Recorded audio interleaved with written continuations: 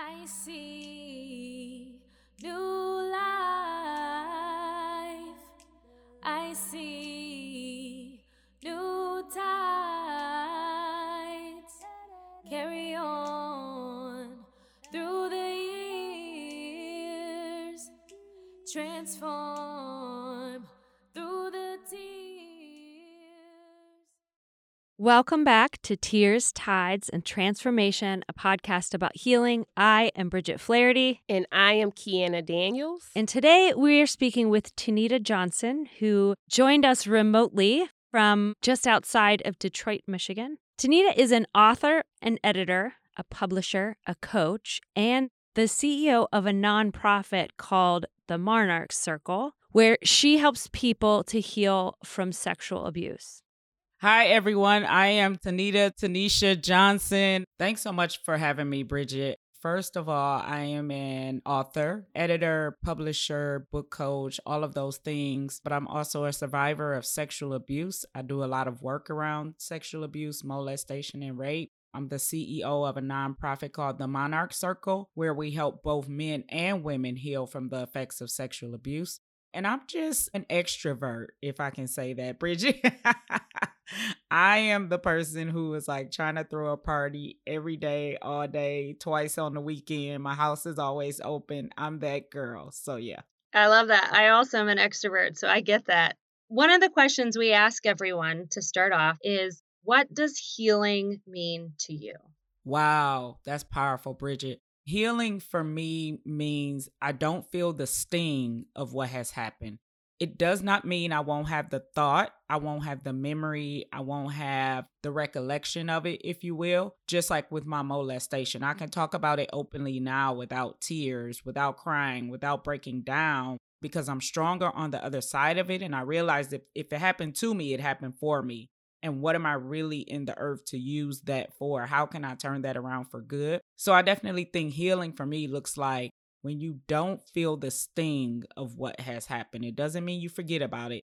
It doesn't mean you don't remember the pain, but you don't feel the sting present day. That is so incredibly powerful. I also have experienced sexual abuse and sexual violence. And so I can very much resonate with the idea that I can still remember, I can still picture. It isn't like that ever goes away. However, I'm not overcome by it anymore. I want to thank you for right off the bat coming out with that part of your story. It's so critical that we talk about these things, that we're open with them. Culturally, in our society, so much of that stuff is swept under the rug, and that's dangerous. Yeah, so Bridget, I've just co-authored 2 books, Hush, Breaking the Cycle of Silence Around Sexual Abuse, and then Hush 2, which actually has 3 males and 4 females in it sharing their story of being molested. And so I really just came to the realization probably within the last 2 years that if I'm in the earth to only do one thing, is probably to help others heal from the effects of sexual abuse. And I'm okay with that. And I think that is incredible and so brave to openly talk about this often secret issue. It's unfortunate that molestation and sexual abuse is so much ingrained into our culture, because it almost seems like 1 in 2 people that I know have experienced something with molestation or sexual abuse, and it's just really heartbreaking. I think that people who have the courage to turn that trial, tribulation, trauma into a triumph to help other people who have also experienced that trauma is really courageous and brave. And I thank them, because there are a lot of people who are still suffering in silence today who that's happened to. So Tanita is a survivor of sexual abuse herself, and she shared some of that story with us. She was molested by a deacon at her church who was also a male hairdresser and a female cousin. And she talked about how her family trusted this man because he was a deacon at the church. And also the family member, like who would suspect a family member? So the male hairdresser, we just stopped going to him after so many years. So I haven't seen him since then. I moved away, went to college in Missouri. I live in Michigan now, but I haven't seen him, haven't ran into him. The other one is my female cousin, but I live in Michigan. She lives in Chicago. So the last time I saw her was at her father's funeral, probably in 2018. And it didn't feel weird at all. I really felt sorry for her because my question was, if she did it to me, who did it to her? And what story is she not telling? And then I look back at her past and I remember her growing up and always spending a lot of time in her room, going to school and coming home, and then just staying in her room for hours at a time with the door closed, just alone. So more than anything, I felt sorry for her as opposed to blaming her because it had to happen to her in order for her to do it to me. And more than anything, I hold probably my mother more responsible than I do the perpetrators. My mother was dropping me off with the male hairdresser at his home at 7 a.m. on a Saturday and leaving to go grocery shopping and coming back later. And it's like, you left your daughter with a grown man for 2 hours. Yes, you trust him. Yes, he's in the church. However, let's think about this. I also am a survivor of sexual abuse. My first interaction was with my grandfather from the time I was about 2 until I was about 6. And so there is this kind of unspoken, often family patterns of sexual abuse and sexual trauma. One of the things that Tanita shared about her story about her trauma was the fact that her mother gave birth to her when her mother was 13 years old. This is another part of my story, Bridget. My mother had me at 13 years old, so we are only 13 years apart. We were raised more like sisters than mother and daughter. So there's a bit of jealousy there. Anytime I achieve something, she feels the need to go out and achieve the same. If I get a new car, she's like, let me go get a new car. I get a new house, let me go get a new house. And I'm like, but I have a husband. You're single. So it's one of those things where we're not as tight as I would like us to be. We are not the mother and daughter that's shopping at the mall for Christmas presents and wrapping gifts together and sitting around drinking coffee and eating donuts. That's not us. I probably talk to her once a week, maybe by text or phone. Those are the boundaries that I have set. She was here for the ugly sweater Christmas party yesterday. But again, even with that, she was very standoffish. She stayed in the dining room. She sat at the dining room table and she did not move from that spot the whole night. So I'm running around playing the hostess with the mostess, but she sat there. Our relationship is nowhere near where I want it to be. But in my lifetime, I've been able to have mother figures who have filled that void, because at the end of the day, I had to realize she didn't have what I needed. She was 13 years old when she had me. So there was no way you knew how to be a mother to a now baby. And even at 26, she still didn't know how to be a mother. She was 13 when she had me. So my grandmother raised me up till about the age of 9, and then we relocated from Chicago to Detroit. But literally, when we relocated, it was like growing up with a stranger. Wow. So your mother was a child. That's right. Was your father in the picture? Nowhere near. So I've never met my father. I got this running joke going. If he's walking down my street, I don't know who he is. Never seen a picture, never had a phone call. It's rumored that my mother was in a relationship with an older man and that all of my uncles and my grandfather ran him away. It's also rumored that it could be my grandfather, which would be even more detrimental. She is not ready to stand in the total truth. Even coming up, Bridget, now that we're talking about this, I remember her making me lie on the emergency cards at school where it says, what's your father's information? What's your mother's information? And she's like, if any of your teachers or the principals ask, when do you see your father? Just say you see him in the summer. You go back to Chicago off and on. You talk to him periodically. I mean, I was literally taught to lie. Wow. So sexual trauma sounds like a generational trauma. Yes. I look at my mother, I'm 42, so she's like 54. But even still, so many years later, her father died when I was like 3, 4. So I'm 42. So he's been dead 30 plus years now. Let's say it is him, hypothetically speaking. He's in the grave, yet he still holds that power over you because you can't stand in your truth to say it was him. Because my grandmother had 10 kids. So she literally just raised me like I was her 11th child. My mother didn't have to raise me until I turned like 9 or 10 because my grandmother was already raising children. She had 10. So I was just like another child. After you have 5, you just stop counting probably. But again, it's the thing of your father's been dead 30 plus years and you still can't live in whatever the truth is, how ugly it is, how bad it is. He's in the grave, but still has that power over you. So I'm all about giving voice to it so that we can render it powerless. And so this idea of generational trauma and of silence and of really lies to protect perpetrators, it's a real thing and it continues, right? And so what Tanita is doing is not only healing her story, but she's really bringing to light this silent, widespread abuse in our culture that has been swept under the rug for a long time. I think it's so important that we continue to have these conversations and to bring to light not just what happened to us, but what happened before.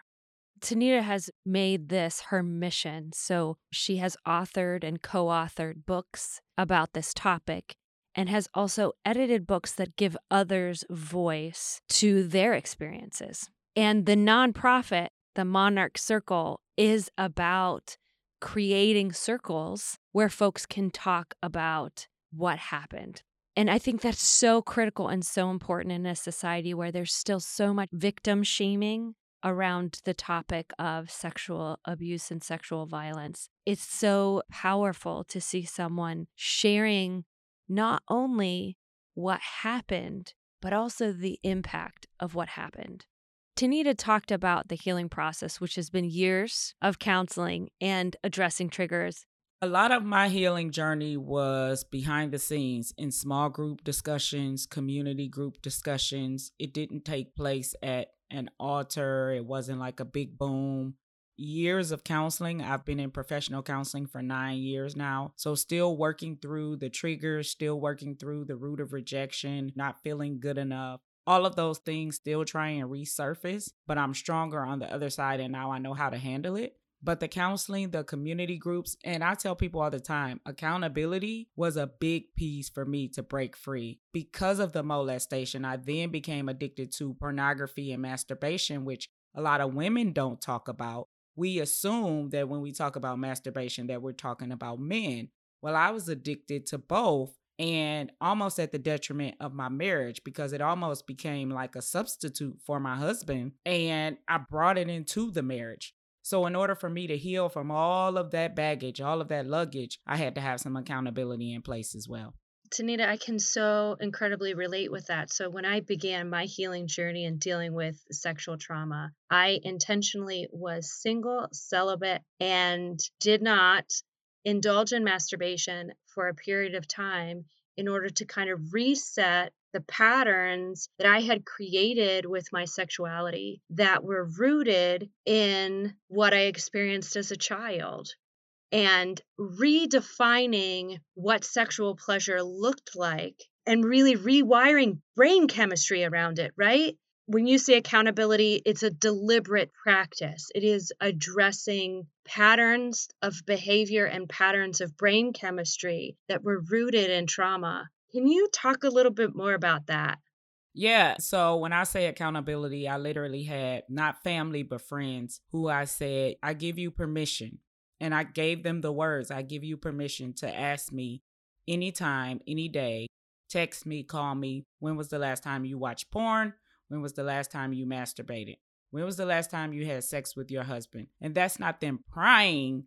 That's them keeping me in line with where I said I want to be. And so when people really want accountability, that's when you give people that access to your phone, your computer. They download the app. You download the app. I think it's called Covenant Eyes, and you can see what they're looking at on their phone from your phone, all of those things. And it's not about somebody babysitting you. We as people just don't like accountability. And I had to get to a place where I said, okay, I grew up with a mother who said, don't tell people your business. But at the end of the day, it's not my business. It's all God's business for me. And so I feel like, who am I to shelter myself and keep these things under a rug, under wraps, and pretend like everything is perfect and I'm not going through anything. That's not real life. And so I feel like people are drawn to me. People relate to me a little bit more because I'm authentic with it. I come out from the gate like, here's my baggage. I didn't know what to do with it, but I'm turning it around for my good.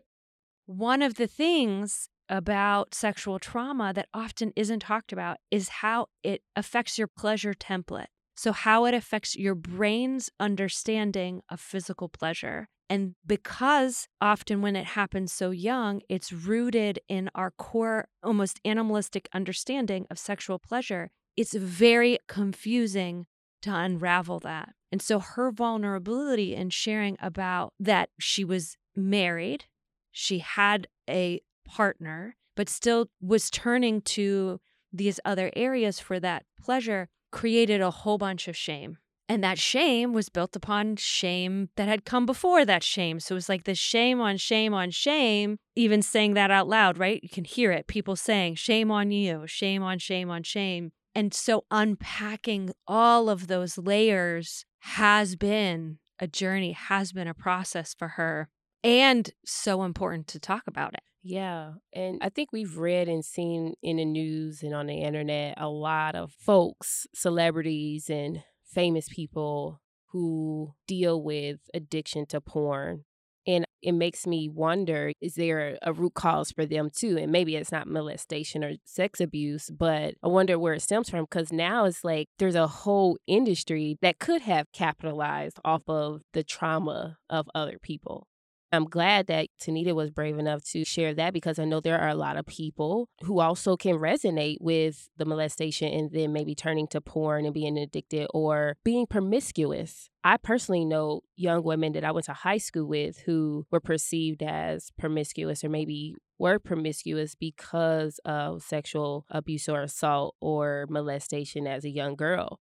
That's why it's so important for us to heal and to tap into our consciousness and beyond what society tells us, because a lot of times the way that we show up is because something happened to us. It's not just because, oh, they just want to be so promiscuous and devoid of love. It is because something happened that created this disconnect. And so it's really interesting that she shared that. And hopefully people who are listening will be able to resonate and find some peace in what she's even saying and sharing. I think it's incredibly important that we talk about that. I mean, the idea of porn as an addiction is often associated to men. And I think part of that is because there is so much shame around that for women. And I also think too, right, this idea that having a lot of partners is quote unquote shameful, is that shame on shame on shame when it's rooted in woundedness, when it's rooted in sexual abuse. And when boundaries are broken in youth, when that safety is taken away when you're really young, it affects so much of our psyche around sexuality, but also around worth and value. It's really confusing. And dismantling that and taking our power back looks different for different people. And it also is a process, right? It's layers, like being able to choose who and when sexual acts happen is part of taking that power back. And saying that that is shameful can contribute to the pain of that. But also identifying, hey, this is hurting me. This is unhealthy for me. It isn't taking my power back. And that balance is really internal. We got to go in and we have to talk about it. Absolutely. Because I think that molestation and sexual abuse can take two forms, right? It can make a person, man or woman, become over-sexualized, or it can make them become under-sexualized or asexual, because now they have this trigger where sex is not pleasurable. And I know some people personally where they have dealt with that for various reasons. And so I think that you said something really important is choice, being able to have free will in deciding to do one or the other, because to have multiple partners is not necessarily bad or have to be connected to trauma, right? Like you are choosing to be intentional about loving multiple people and you want to explore multiple people. And then there is understanding, is it connected to a trauma? Because it doesn't have to be. And I just want people who may be listening who are into maybe polyamory or like choosing to have multiple lovers because they find pleasure and that is the way that they take back their power. That is okay. But if there is an underlying issue of trauma, I think what we're saying is that someone like Tanita, who hosts these safe havens and these healing circles, to be able to talk about that, you can be able to examine and ask yourself, is my behavior connected to something that happened to me as a child? And it's something that you have to journey to and find the strength to be able to ask yourself those questions about your current day behavior. Absolutely. And one of the things that she and I talked about was this space of non-judgment, that this process of healing from sexual abuse and sexual trauma, it's really critical, important to approach it from a place of non-judgment and of listening, because what is pleasurable for one person might be traumatic for someone else. And so it's important to have an open mind, to come to these safe spaces with non-judgment, and to then hold each other accountable based on what we want to be held accountable to.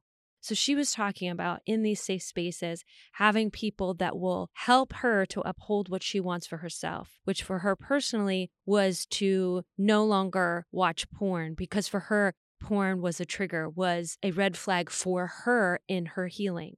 So initially it was scary. Let me be honest, Bridget, it was embarrassing, because if they did ask me, when was the last time you masturbated? And I said this morning, well, that's embarrassing. And I think the assumption is if you're married, you won't have a need to self-satisfy or watch pornography or anything like that. And it's just not true. The seeds were planted inside me long before I said I do to my husband. So we dated off and on for 10 years, but we didn't get married until 10 years after we met. So he has to deal with all of the stuff and tearing down all of the walls and tearing down all of the baggage that I brought into the marriage from family members. And then I was also molested by a male hairdresser. So I was molested by both female and male. So then I'm worried about my identity. If a female touched me, does that now mean I'm gay, whether I want to be gay or not? So all of these things are happening, and I don't know how to process any of that. So when I got older, I promised myself, and I'm also the accountability partner for others.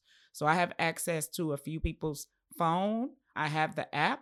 And if they ask me to hold them accountable, I can call them, I can text them anytime, any day, and say, what are you doing? When was the last time you did this? And so for me, it keeps an open door, and it keeps me in check and me in line, because if I do it, I feel like I've not only let myself down, but now I've let these other people down too. Part of my healing journey from sexual trauma was an extended period of being single and celibate. And during that time, I broke that vow to myself. And my immediate reaction was shame and beating myself up and saying, how dare you break that vow? But because I had a safe space, because I had girlfriends who understood what I was going through, why I was doing that, I was able to make phone calls and say, this is what I did. And instead of being met with shame, saying like, okay, how are you doing now? What are you doing for yourself? What's going to come next, right? The act of having a sexual encounter with either yourself or with someone else isn't in itself a negative or quote unquote bad thing. Because I had made that vow to myself, it was a thing in which I felt shameful because I had broken that vow to myself. And that's what she's talking about with accountability, and how it looks different based on what you want for yourself. And in order for us to create those safe spaces, we need non-judgment, and we need to understand that what is true for one person isn't true for someone else necessarily. And I think that's so important, and it requires vulnerability and honesty, and that's not always easy. No, that's what I was just thinking. Like, in order to be held accountable, we do have to first share and be vulnerable and transparent about what we're needing so that our safe circles and spaces can actually support us. And we have to be open and receptive to when they actually hold us accountable because we've asked them to, right? And so sometimes in being held accountable and having accountability partners, we forget what we've asked for. And then when they come and they telling us and reminding us like, hey, you said you weren't going to do that. Why are you doing that? I think we have to, before we respond, remember this is what that feels like to be held accountable. You're going to be challenged to do things differently and not revert back to your norms, because those are the norms that we're trying to outgrow and overcome. I personally have practiced being vulnerable with friends and people that I feel safe with to say, hey, I am trying to overcome this bad habit. For me right now, I have accountability partners holding me accountable to relinquishing control, not controlling situations, because God told me to submit and surrender. And so in order to do that, I have to continuously, every second of the day, choose to relinquish control and not to try to control a situation. And that is very difficult, and you have to be very intentional. That requires me, though, to be vulnerable with my friends and say, this is what I need. And when they check in, I have to be receptive. And sometimes we get a little amnesia. And so, yes, absolutely. I think it's great that Tanita has been able to be brave enough to ask her circles to be able to hold her accountable so that she could truly overcome that pattern, that habit that she wanted to rid herself of. She talked about her husband and the importance of his patience and understanding as she was going through this process, and that he was willing to work with her as she was working on herself and facing her abuse. And we talked about how they almost didn't make it work. It almost didn't happen. And there was a time where they weren't talking and they weren't connecting. And she started to look outside of the marriage. At 10 years married, I found myself in an affair against my husband. So all of those things, and I mean, praise God, he stayed. He chose to forgive me and we worked through it. But again, you have to be married to a man who's willing to work through the trauma, the drama, the stress. I call it drama.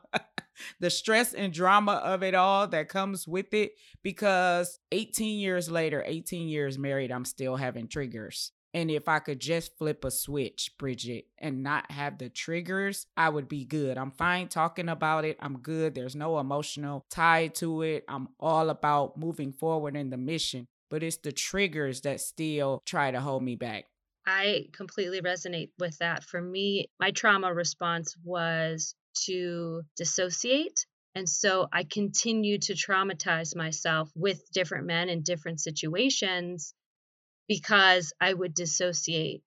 And I often wouldn't even remember everything that happened, even if I was completely sober. And once I started healing, I started remembering. And those memories, they were traumas, right? I mean, the reason I dissociated was to escape what I was choosing to traumatize myself with. And also realizing in some situations I wasn't necessarily choosing, but putting myself in dangerous situations. And so going through that healing process and then being in a healthy, non-toxic relationship with someone who is not traumatizing me, but also like being accountable for when I'm triggered and not leaving and being open and honest and saying, I'm being traumatized or I'm being triggered and I'm feeling like I'm in a trauma situation. My body wants to go into flight or fight, and it isn't you. And that requires me to be open and honest with my past and with my triggers. It also requires this loving partner, which is an incredible gift to have someone who is willing to see us beyond what we have experienced. Yeah, that's good. And I think we all bring baggage, not just into marriage, but any relationship, a friendship, family relationships, we bring some form of baggage. And so our goal as humans is always, I don't want to get hurt. So what can I do? How can I give? How can I love with the least amount of effort so that I don't get hurt when this person hurts me? I'm grateful for my husband who chose to stick by me in the midst of the storm. And it was a tsunami. Can you tell us a little bit more about the tsunami? We probably weren't speaking for maybe 2 weeks. So number one, we shut down communication, which I tell people is the number one no in marriage. We shut down communication for 2 weeks. And my love language is words of affirmation. And so if you're not talking to me for 2 weeks, the first person who comes along and says, hey, beautiful, it's like wide open skies. That was it. It was that simple. There was no whining and dining. Bridget, I didn't get a gold ring. I didn't get like gifts and this elaborate dinner at J. Alexander's or Ruth Chris. It was literally words of affirmation because my husband had shut down and didn't speak to me for 2 weeks. So we coach marriage couples now and we tell them, listen, whatever you do, don't shut down communication because you leave your spouse wide open. So we have a marriage ministry called Marriage Uncut. And it's based off some books that we wrote as well, Marriage Uncut, Straight Talk, No Chaser. And so those are anthologies as well, where couples have told their story about the good, the bad, the ugly, the indifferent that they've went through in their marriage. We're all about dealing with the real and raw of marriage. It's not a fairy tale. It's two people coming together with a whole lot of baggage and luggage, and it's not Louis Vuitton luggage. It's probably Walmart cheap luggage, but it's luggage nonetheless. And we tell people, if you want to work through it, you can work through it, but don't shut down communication. All issues, money, sex, bills, accounts, credit, all of those things go back to one master problem: communication. Amen. So then let me ask you, when you chose to seek accountability partners in your healing journey, why not your husband? Because he has not experienced sexual abuse, and because he has never been addicted to porn or masturbation, he sometimes can be, I don't want to say insensitive, but he'll make a joke about it. And in all honesty, because he's a man, he didn't really see anything necessarily wrong with the porn, with the masturbation either. He was asking to watch. That's a man for you. But again, he didn't understand that I was trying to tell him, no, this is replacing you. This is not in addition to you. Like, this is a male replacement for you. And I never want to get to a place where I'm like, I don't need my husband for anything. I'm good. I can do it myself. That's not how we were created. We can have a supporting partner, a loving partner, but we also need folks that are going to show up at different roles. We may need a teacher. We may need someone outside of the relationship who is going to show us the tools that we need to show up in the relationship. In order to be a better partner, she needed coaching on how to heal and be a better partner. The group that they host is called Marriage Uncut. And she says that relationships are not fairy tales, that we all come with baggage. She said sometimes our baggage is Louis Vuitton. It's something else. But she said if you haven't experienced sexual trauma, it's hard to understand that baggage. But the truth is we all have baggage, and relationships require patience and support as we unpack that baggage. That reminds me of a book that I'm currently reading by Bell Hooks called All About Love. And I read one chapter yesterday. I think it was probably chapter 1. And it's so good. Oh my gosh. Actually, I would recommend that anybody read that book because it is good for the healing journey as well as just learning more about love for self, love of others, your intimate partners, friendships, family, all those things. And so Bell Hooks, she talked about love is this thing that we all seek to have, but it is the most abstractly defined word that nobody really knows what it is. And that in the dictionary right now, it is a noun, but it should be a verb because it is an action. And so she talked about Brian Peck. He quoted someone from decades ago that tried to clearly define what love is. And so what I'm getting at is it sounds like this is what Tanita and her husband were able to arrive to. Love is the sacrifice of oneself to help yourself and someone else to get to spiritual growth.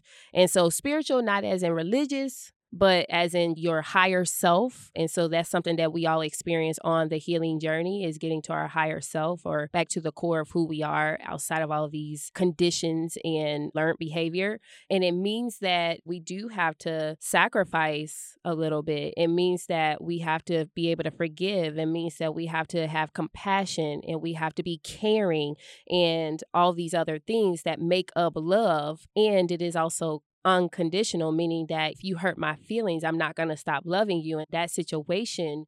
That's incredibly powerful. I think what Tanita has done in her healing journey for herself and her family and healing generational trauma is powerful. But I agree that having a partner who is loving enough to take that challenge and to grow alongside you has created these beautiful outcomes, to include the coaching that they are doing, to include the nonprofit that they have founded, that it has taken her healing to another level and it has become their healing. It really is. I'm glad that they're doing it together and that they were able to work through the issues that they had. If you can be vulnerable and still be accepted, I think that's a good place to be. I think what that looks like, what they're doing, I've actually had to practice this myself. you have to be your whole self. And that is a very scary thing to do because, again, you talked about shame and you talked about the self-criticism that we do to ourselves.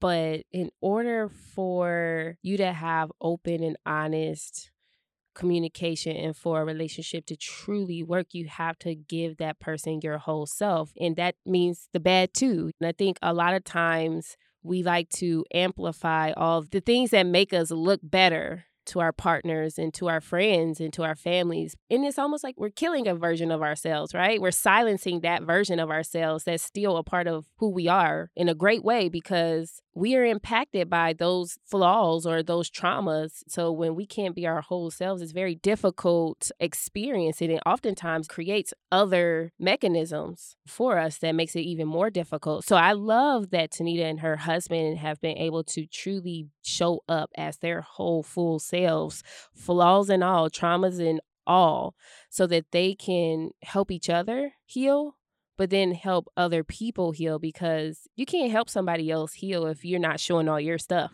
Absolutely. I think that healing from sexual abuse is one of those things that really requires healing within relation with another person or other people. The trauma happened in relation with another person, and it's very intimate, and it requires seeking to understand on the other person's part. In my experience specifically, there's sometimes fear associated with sexual interaction. And that is because of my past. It is not because of what my partner is doing, but my partner's understanding is required in order to regain that safe space.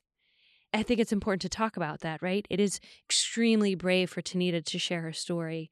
It is also incredibly powerful for her to share about the support that she receives from her partner, because both is needed and required for healing in an area where the intimacy is where the healing is needed. And this is good. I'm glad that you said like the partner has to understand what's going on. Then the other person has to also understand that it's okay for them to say, hey, this is difficult and this is tough. I am here to support and listen. And I'm feeling a way about this, but I am still here to work through it. And I don't think we hear enough experiences and conversations about that, working through it. And that's what you're talking about with your partner, and then also what Tanita and her husband did, right? I can imagine that on both sides, if they both had some traumas, that when they were being honest and vulnerable and transparent about the things that happened to them, the other person is like, whoa, that is a lot to take in. And let me just kind of sit with that. And I think that we have to equally give each other the space and the time to kind of process through those things that are showing up today, because it's not easy to work through traumas. It's just not easy. And we also are hurting and grieving for each other as well when we share the things that happen to us. And I think we have to be able to give each other the space to work through that. And I think all of those things make up the safe space in the environment to get to a place where Tanita and her husband are now with their circles, right? You have to get through it and over it to be able to get to the place where you can then share the blessing of healing to give to others. Absolutely. And that leads right into what advice she gives to others. So, number one, I tell people get involved in community, whether that's a community group or whether you have a circle of friends that gets together every so often, whatever it is, because that becomes your inner circle. I'm very concerned about people when they say they're a loner or they can do life alone. That's scary because it's like, not only who are you accountable to, but if you ever fall in a ditch and you find yourself in a dark place, who's picking you up out of the ditch? Because you can't climb out yourself. The other thing that's been critical for me is journaling, handwriting, journaling, notes. I have plenty of journals. I also write poetry. So most of my poetry is centered around healing from the sexual abuse. But the community groups, the journaling, definitely prayer, accountability. If it's not going to be that circle, that friend, that organization, maybe it's a ministry, maybe it's a book club, whatever it is, there has to be some level of accountability. Because again, I go back to the analogy. If you find yourself in a dark hole and nobody's with you, who's going to know you're in the dark hole? Nobody. So you stay in the dark hole. And so my purpose and my passion is to help people not ever have to get to the dark hole. It's great advice. It can be simple if we make it that way in our minds. But when we do make the choice to say, okay, I'm committing to this journey, it becomes a little bit easier along the way. So, can you tell us a little bit more about the Monarch Circle? Yeah. So the Monarch Circle, we just filed our 501c3. So we're waiting on the official paperwork, but it is an organization where we do events. We host small group discussions throughout the year around healing from sexual abuse. So our small group discussions will run for 10 weeks at a time. Our goal is to have cohorts around Michigan for now and then eventually branch out into other states. The vision is so big to have cohorts in every state, if not every major city, where people can tap in and get help, just like AA. Alcoholics Anonymous is all over the nation, if not the world. There is an AA somewhere near you. All you need to do is go to the website and plug in your zip code. That's how I want the Monarch Circle to be. I want you to be able to go find a circle of friends to help you work through this. People who have been through it or people who are still going through it. But just to let people know you're not in this fight alone. I am honored that Tanita shared her story with us. It's a topic that I think it's important that we talk about. I think we see a lot of this topic in the news, and when that happens, when there are big trials for sexual assault or harassment or abuse, it's often met with questions about the victim. So we still, as a society, are caught up in this victim blaming, and we need more people brave enough to share their stories and to share the impact of their stories, because the more that we are talking about the truth of the trauma and the healing, the more there will be understanding. And so I am so honored that Tanita chose to share our story with us. And I just want to thank her for her bravery. Thank you for Tanita for being on the show, for sharing your story with us. This has been Tears, Tides, and Transformation, a podcast about healing. And this episode has been sponsored by Tara Schurter. I am Bridget Flaherty. And I am Kiana Daniels. Thank you for joining us. I see new life. I see new tides. Do you have a poem that you could share? I do have a poem that I can share. Hold on, let me pull it up. It's actually called Untouched. And I wrote this for a book project. Okay, you ready, Bridget? I'm ready. All right, here we go. Cold hardwood floors couldn't cover the stench that's forever ingrained in my nose. Chilly, freezing almost, I feared asking, can I just put back on my clothes? The fact that we had to hide let me know it was wrong, somewhat. Fear of what my family would say made me feel like a hoe, a tramp, a slut. Many days I lay awake waiting for the pain, the shame to subside, only to find myself searching for a deeper place to hide. Grandma always talked about God, but where in the hell was he? Dear God, can you even honor a prayer from a kid like me? Married, children of my own, yet I still lock up. I've grown, I've matured, but I'm mentally, spiritually stuck. You can take a poor black girl out the hood, make her put on mask and act like life is all good. But when depression, suicidal thoughts, and bouts of lust become her crutch, does the God that she sing about, the God that she's heard about, have the power to render her untouched? Thank you. That's incredible. That's incredible. Did you have another one? Did you want to share a second? The other one is actually called Clipped Wings. Clipped wings. I was born to fly, born to soar, but somehow, some way, I don't know who I am anymore. Late nights at the club, grinding on men whose names I didn't care to know. Weed, alcohol, and late night rendezvous with too many shades of gray for me to remember. The morning after wasn't just a pill. It was my wake-up call to the reality that I didn't know what or who in the hell just happened. Tempted to follow a crowd without a map or GPS, I lost my identity when I voluntarily picked up theirs. I was born to fly, born to soar, but somehow, some way, I don't know who I am anymore. Coming from a family of addicts and low achievers, someone in my family knew they had to be strategic about teaching me to fly. However, over time, I found myself in the cycle of the generational curses that have rested on my bloodline for years untold. Not addicted to alcohol, weed, cocaine, or gambling. No kush, meth, or blunts could hold me hostage. I was faithful to one addiction: sex. I was born to fly, born to soar, but somehow, some way, I don't know who I am anymore.